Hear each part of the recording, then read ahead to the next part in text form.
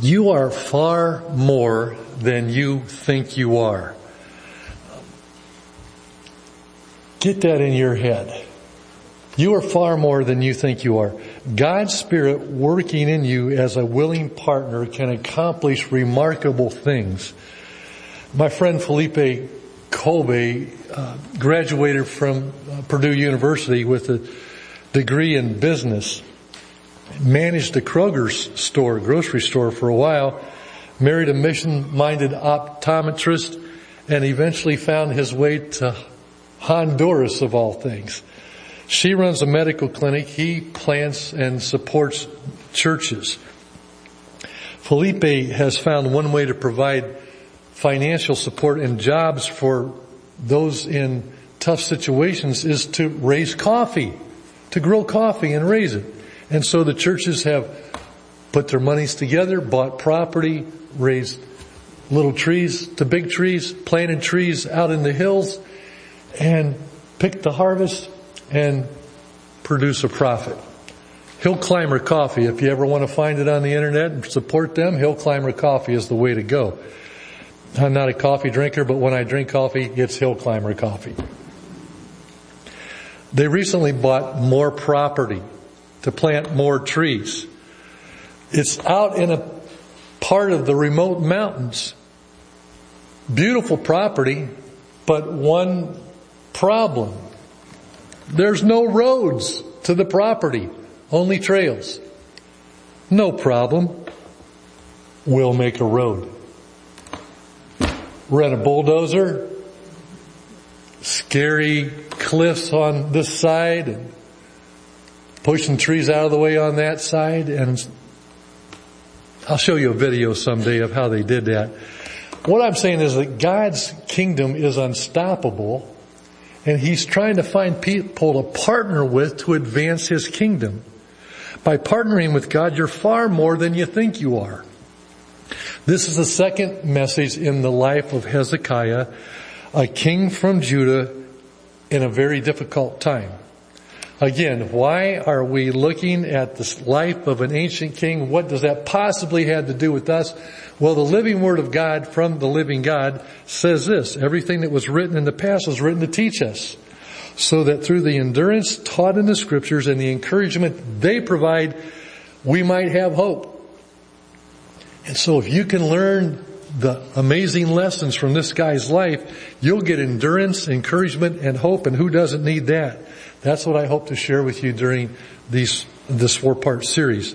It's my turn now. It's my turn to build a road. It's my turn to buy property. It's my turn to turn my nation back to the Lord. Whatever your turn is, go for it. Diane and Tara picked the song this morning. It's perfect.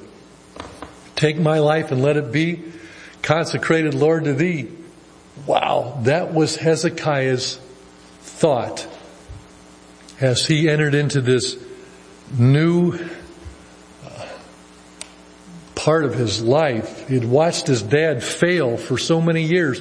Now it was his turn. He decided to do what was right in the eyes of the Lord, and under the guidance of 2 godly men, obscure men probably to most of you, a prophet who's got a tiny book in the Bible called Micah, and another one, a more extended prophet with more extensive words in the Bible, that would be Isaiah. These 2 men mentored him and helped him to make great reforms. Isaiah was God's spokesman for 5 kings in a row, all the way back to Hezekiah's great-grandpa, Uzziah, all the way down to his son, Manasseh. Isaiah, well, you probably wouldn't have liked him because he probably would have offended you. He was not politically correct, to say the least. He was blunt and sarcastic and bold.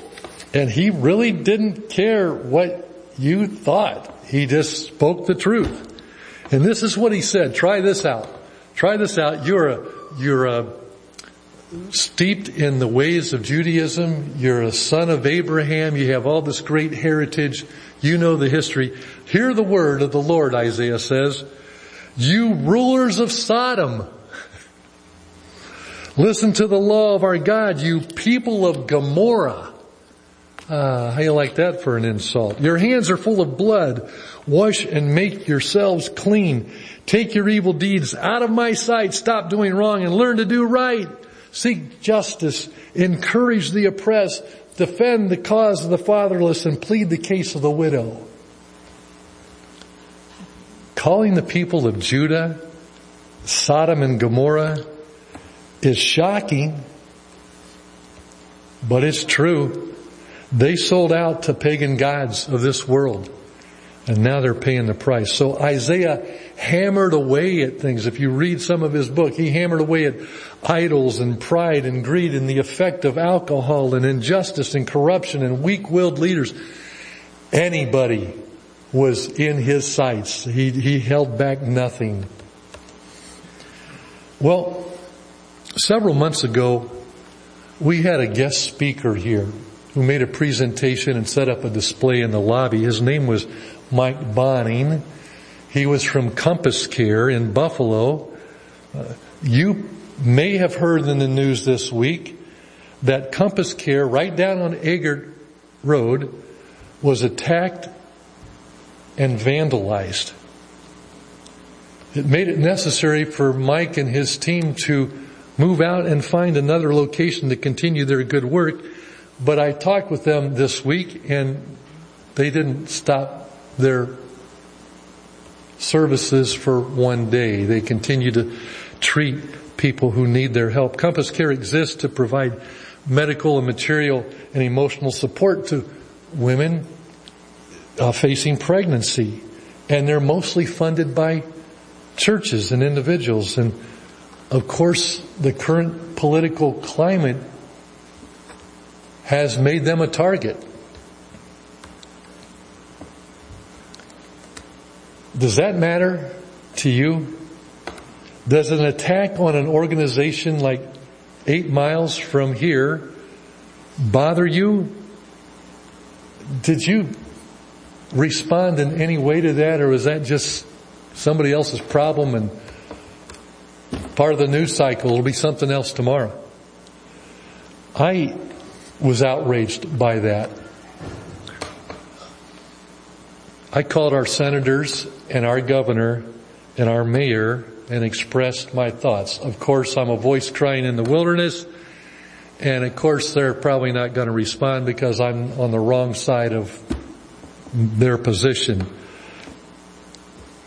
I can only guess what Isaiah may have done had that happened in his day, for he was living in our days. You rulers of Sodom, you people of Gomorrah, your hands are full of blood. And I want to encourage you to help Mike and his team in some way. There's going to be opportunities. I'll send something out on the email. They sent me something last night. I will send it out to you just verbatim today, and you can read it on our prayer email chain. There's things that you can do, but they are far from defeated. The people of God have rallied around them. They found a new place to operate. People are calling from all over the country in support. Their donations are up. And what seemed like trouble has backfired on the troublemakers and resulted in good. That's how God usually does things, isn't it? But it's hard stuff. What would happen if your place of business was firebombed? I feel like the least I can do this morning is pray for Mike and Compass Care. Would you pray with me? Lord, I just pray that you would protect your servants who seek to protect the innocent. Lord, we hurt for them, but we're so proud of them at the same time for their boldness. I pray that you would provide the medical expertise that is needed for moms who are expecting in probably very difficult circumstances. I pray that you would help them each to be strong and courageous. We don't pray because of our righteousness. We don't pray because we're important. We pray for your great namesake and your mercy that you would accomplish your work through that ministry for the praise and honor of your great name. Amen. There was a guy named James Walker who put it like this: a reformer is a guy who rides through a sewer in a glass-bottom boat. Yeah. Ugly stuff, right? The nation of Judah was a sewer. And you can ignore it, and you can just go along with it, and you can say it's okay, that's what my dad did, and he, I don't want to upset the apple cart, I don't want to rock the boat, I just want to leave it go. But it was the turn of Hezekiah. No excuses, no procrastination, no blame. Let's just get to work and make this right in the eyes of the Lord. I tried to summarize his great reformation in 5 points. If you're a Bible student and you read this, you're going to find that there's more material there than I can cover today. But it's rock solid stuff about the things that he did. So I just broke it down for a 5th grader like myself to understand. So here's the first thing he did. He restored the temple. Then he resumed daily worship and sacrifices in the temple. Then he reestablished the great Passover feast. Then he removed pagan practices from the area. Then he asked the people to return to tithing so that there would be upkeep for the temple in the future. I think it's a good plan for you if you look at those 5 points. Applied to your life, it would cause a reformation in your soul too, and turning you back to the Lord. And maybe that's why you came here today. Maybe the Lord has you here to hear this morning. The Bible says in 2 Chronicles 31, this is what Hezekiah did throughout Judah. Doing what was good and right and faithful before the Lord his God. And everything that he undertook, he sought his God and worked wholeheartedly, and so he prospered. He put God first. And the Bible says in the first month, in the first year of his reign, he opened the doors of the temple and he repaired them. I'm just going to read a section of scripture for you that will kind of give you a flavor of what he does. He brought the priests and the Levites and assembled them in the square on the east side. And he said, listen to me, Levites, consecrate yourself now and consecrate the temple of the Lord, the God of your ancestors. Remove all defilement from the sanctuary. Our parents were unfaithful. They did evil in the eyes of the Lord our God and forsook him. They turned their faces away from the Lord's dwelling place and turned their backs on him. They also shut the doors of the portico and put out the lamps.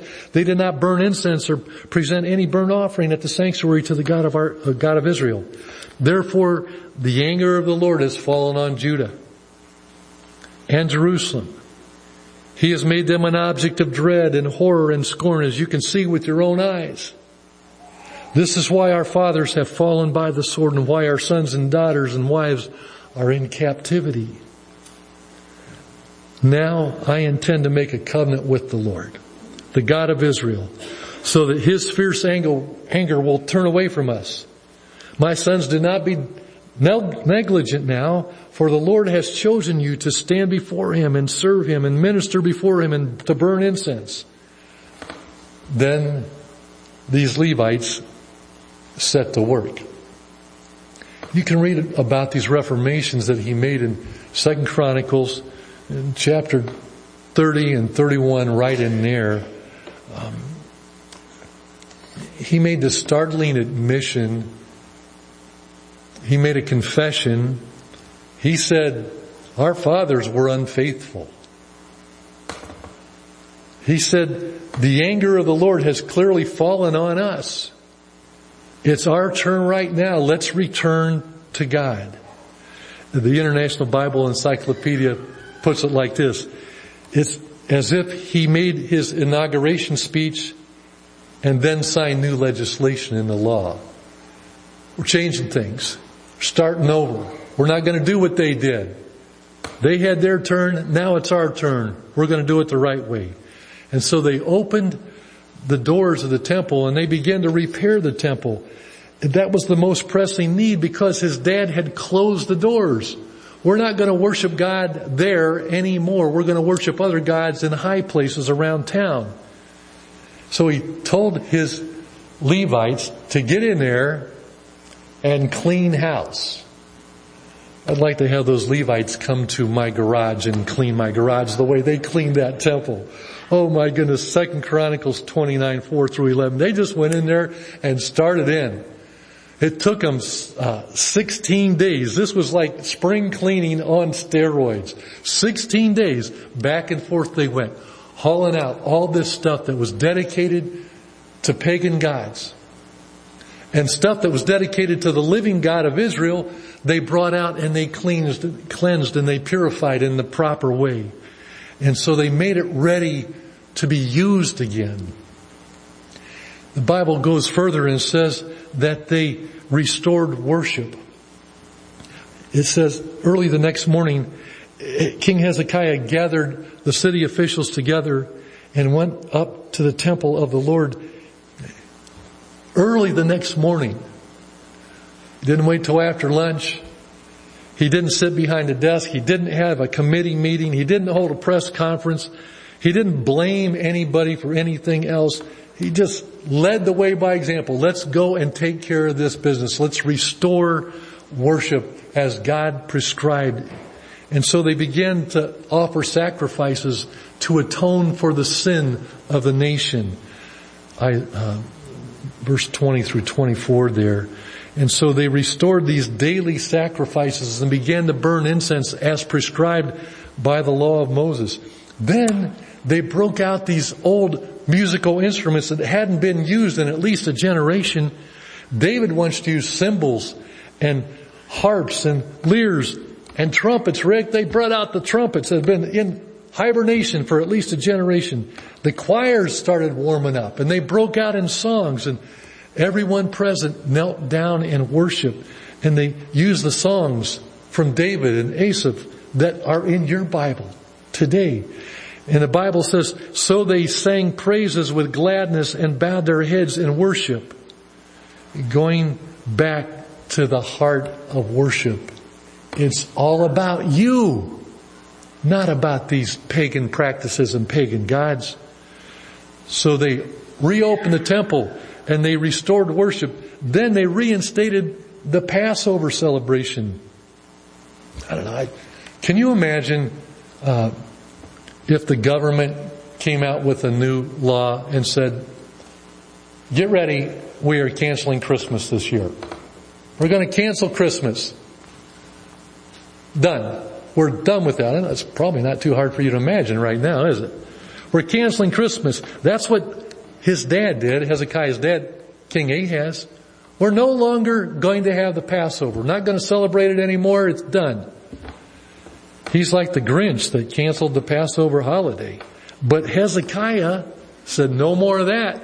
We're bringing it back because this is one of our most sacred holidays. Remember what the Lord did for us when He opened up the Red Sea and let us march through.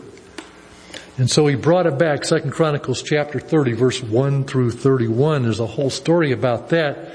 He sent messengers all throughout the land, not just in His own region, but up north to the country, to the nations and tribes that had, to the tribes that had rebelled and been taken away by Assyria. There were still some people left. They said, come back to Jerusalem and help us reinstate this Passover. And of course the invitation was treated with contempt by many people. Who do you think you are? We already have our own gods. Who do you think you are to call us back? But some people came from the distant lands, the Bible says, from up north and where Jesus grew up, in Zebulun and Issachar and Asher. And they united with some of the brothers of Judah. Chapter 30, verse 5 through 12, if you're following along. One commentary calls this Old Home Week, where all these people come back to celebrate together. But there were specific rules about the Passover. You had to be purified to partake in the meal. And there's this beautiful story of grace inserted into the pages here. It's for all of us who are bent on enforcing every rule and every jot and every tittle. It's got to be just like this.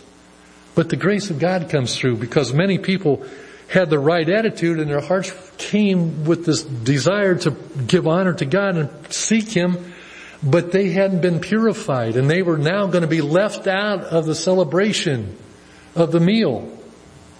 What to do?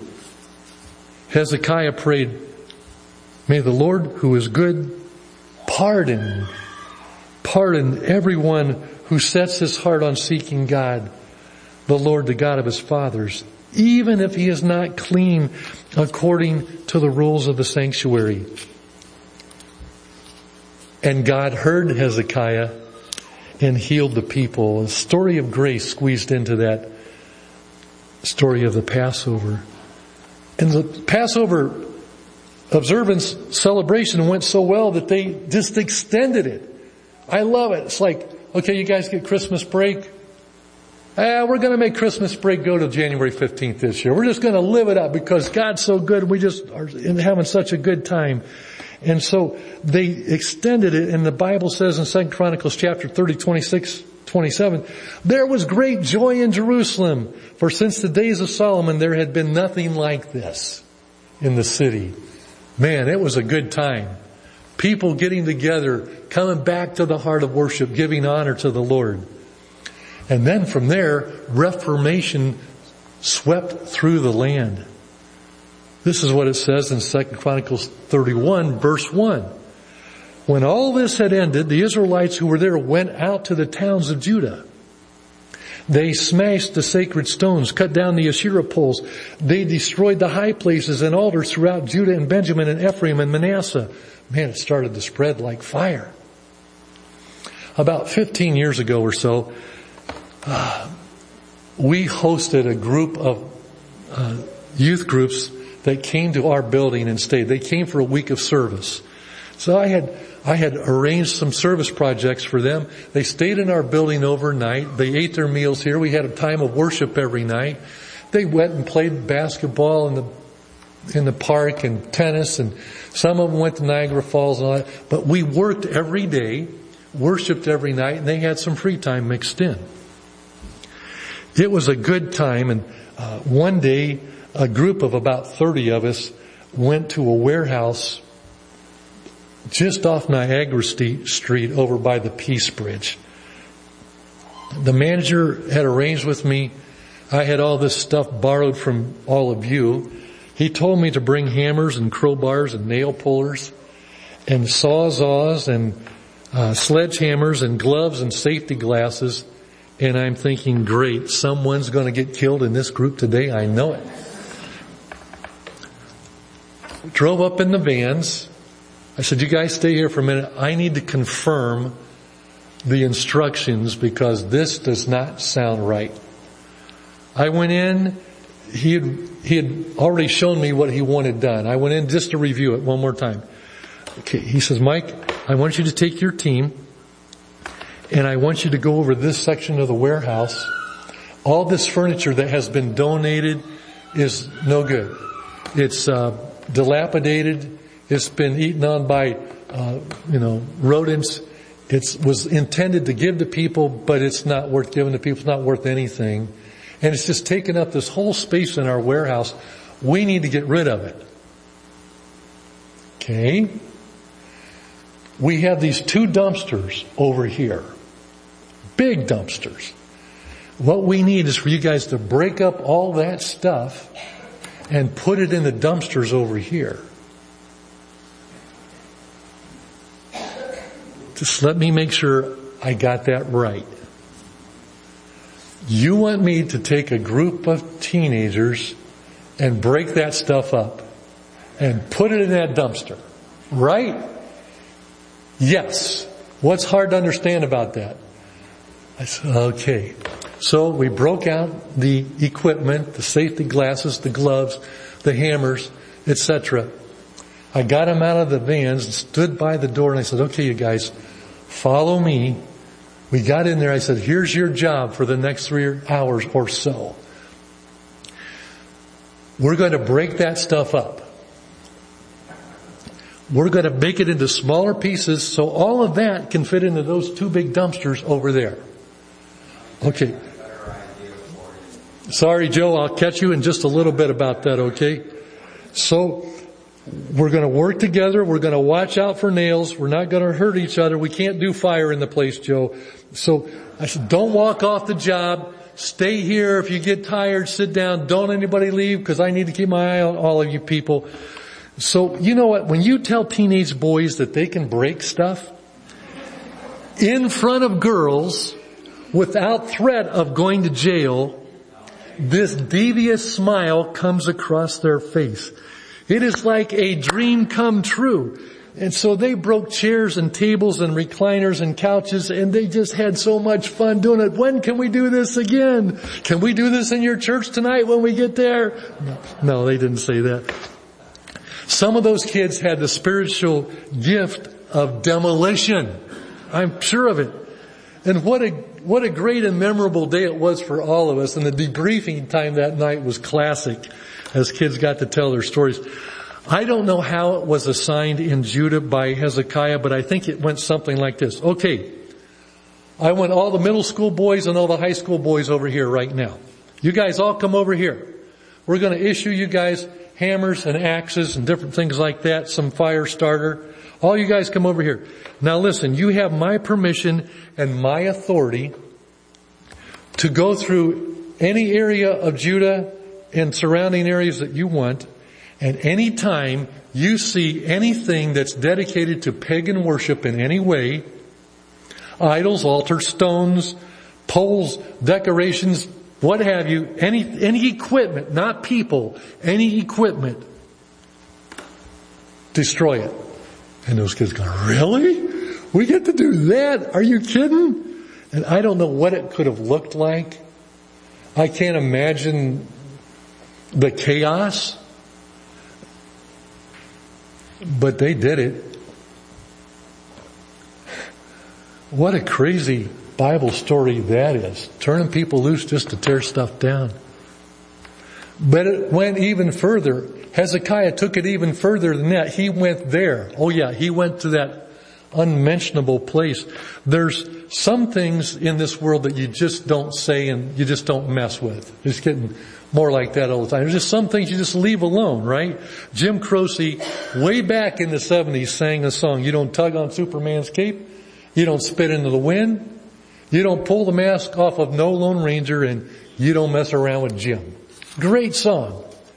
There's some things you just leave alone, right? You just don't mess with. You don't mess with a rattlesnake, for instance. There's some things you don't do. You don't rearrange your mom's precious moments collection. No. Stay away. You're just asking for it. You don't go downstairs and rearrange your dad's workshop. You're just asking for trouble. You know that Bible verse, on the day you touch it, you will surely die? That is the idea behind it. Just let it alone. Now, let's go to the way, way back machine. All right? Back in the days of Moses, the Lord was very unhappy with his stubborn and ungrateful nation of Israel. They complained about everything. At one point they said, we have no bread, no water, and we're sick of this miserable food. And in response, God sent poisonous snakes among them, and those snakes bit people, and they died. Not making it up. You can read it yourself. Numbers chapter 21, verse 4 through verse 9. Okay, Moses said, we gotta stop this. And so to stop the slaughter, he asked God what to do, and these are the instructions. God said, make a snake, hold it up on a pole, and the people who look to that will be healed. You can read it yourself, okay? I'm not making it up. Numbers 21. It's a very strange story. I don't begin to understand all the meaning of it, but I believe it happened. I believe it happened because Jesus quoted the same story in John chapter 3. If it's good enough for Jesus, it's good enough for me. But you know how people are with religious things? They hold on to them. Like you go someplace and you pick up a rock and you bring it home and you remember it's a rock, but you pick the rock up someplace and it's important to you. That's what people do with religious symbols all the time. My grandmother gave me this cross. It's, it's important. It's a cross, but it's a piece of metal, but sometimes it has a lot more significance than that. And especially in a pagan way, the people of Israel grabbed on to this bronze snake. They considered it good luck. And as time went by, people took that snake and used it as a superstitious form of worship, and they actually burned incense to it as part of their routine.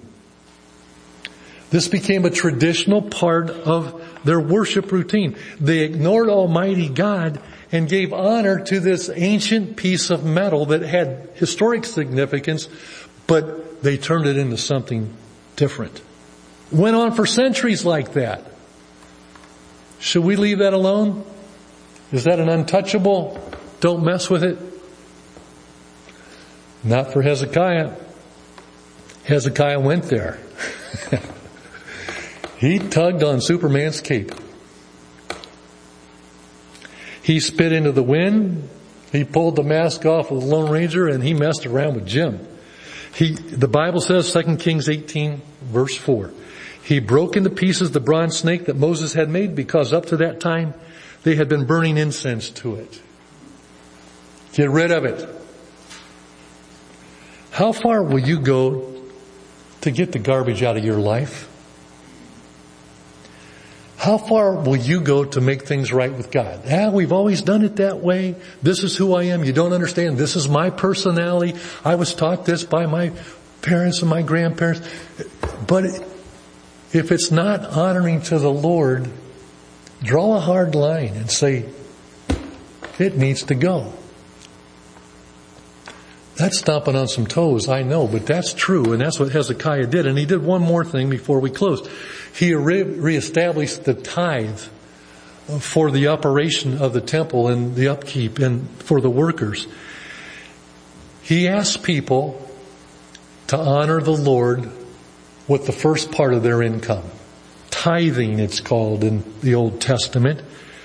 And by those people honoring the Lord with the first part of their wealth, it made it possible for the Levites and the priests to begin repairs on the temple. They had money for materials, and they had money for their own food so that they could work full time at the service of the Lord. And so the people gave generously from their grain and their new wine and their oil and their honey and their fields. Everything that was produced on their little farms, they brought the first part to the Lord. And when all the people did that together, there was more than enough for everybody. They brought such a great amount, a tithe of everything. The Bible says they were so generous that they had leftovers. And so they had to store some of the stuff aside and use later. Everyone was taken care of. Everyone's needs were met. But just everyone given the first part of their income. There's a lesson there. All of these reforms were due to the mentoring of a prophet named Micah and a prophet named Isaiah. The Spirit of God was partnering with them and with Hezekiah, and they just tore into it, and they turned their nation back to the Lord. I want to encourage you to think about these things as we close today. The Holy Spirit will guide you. If you're willing, take my life and let it be consecrated, Lord, to thee. If you're willing to say that, the Holy Spirit will partner with you. And John 16:13 says the Holy Spirit will guide you to do these things. When you decide to do what's right in the eyes of the Lord, you get help. Doors open, things happen, roads get made into mountainous regions where there's never been a road since creation. The Holy Spirit is mentioned 57 times in the book of Acts.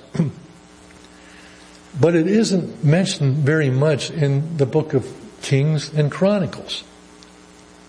But you can still see him at work through the encouragement and support of the prophets who mentored Hezekiah.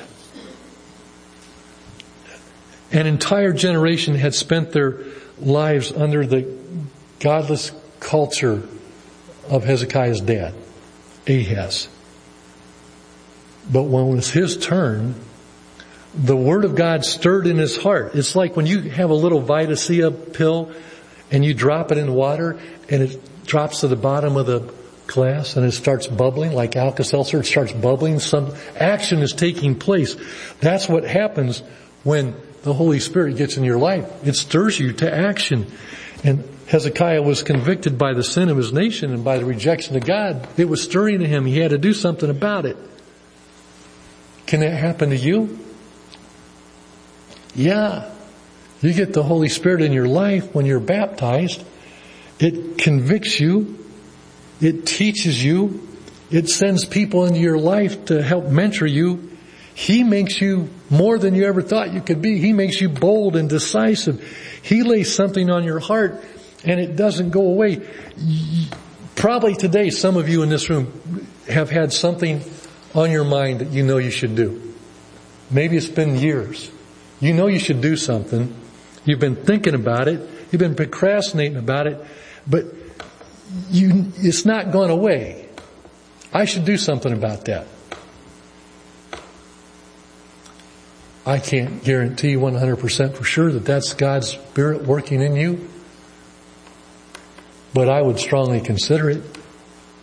If you follow His lead, you'll do things you never thought possible. A 25-year-old king, in the first month of his reign, begins these reformations that turn his nation back to God. 25 years old. What can he do with you? You'll never know. If you don't go for it, if you don't set your heart on doing what is right in the eyes of the Lord. I just have a couple little take-homes as we close here. But Tara, I can invite you and the girls to come back up. So we study this life of Hezekiah. You know a little bit more of the history maybe. You're better informed perhaps. So what?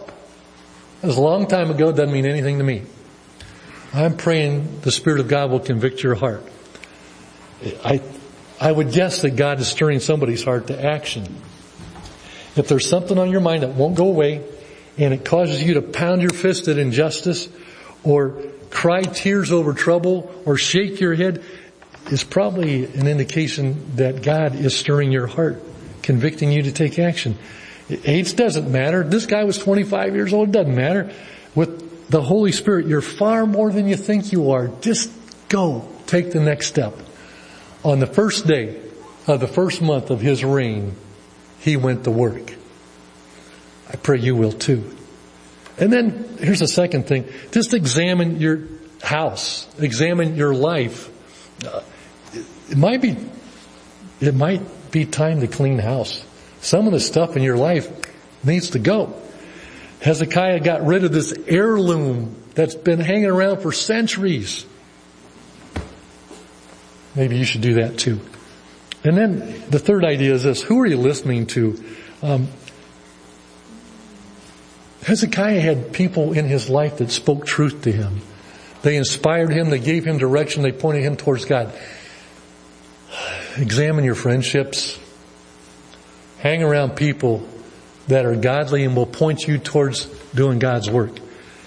And then this last idea is just the whole idea of calling the nation back to God. I struggle with this, you guys. I know that every church is still struggling because COVID and the practices around COVID have closed the doors to many people coming back to public worship. That's a fact. It doesn't stop people from going anywhere else and doing anything else, but for some reason worship is off limits. And there's a danger in that because you can lose your connection with the body of Christ and you can lose your passion.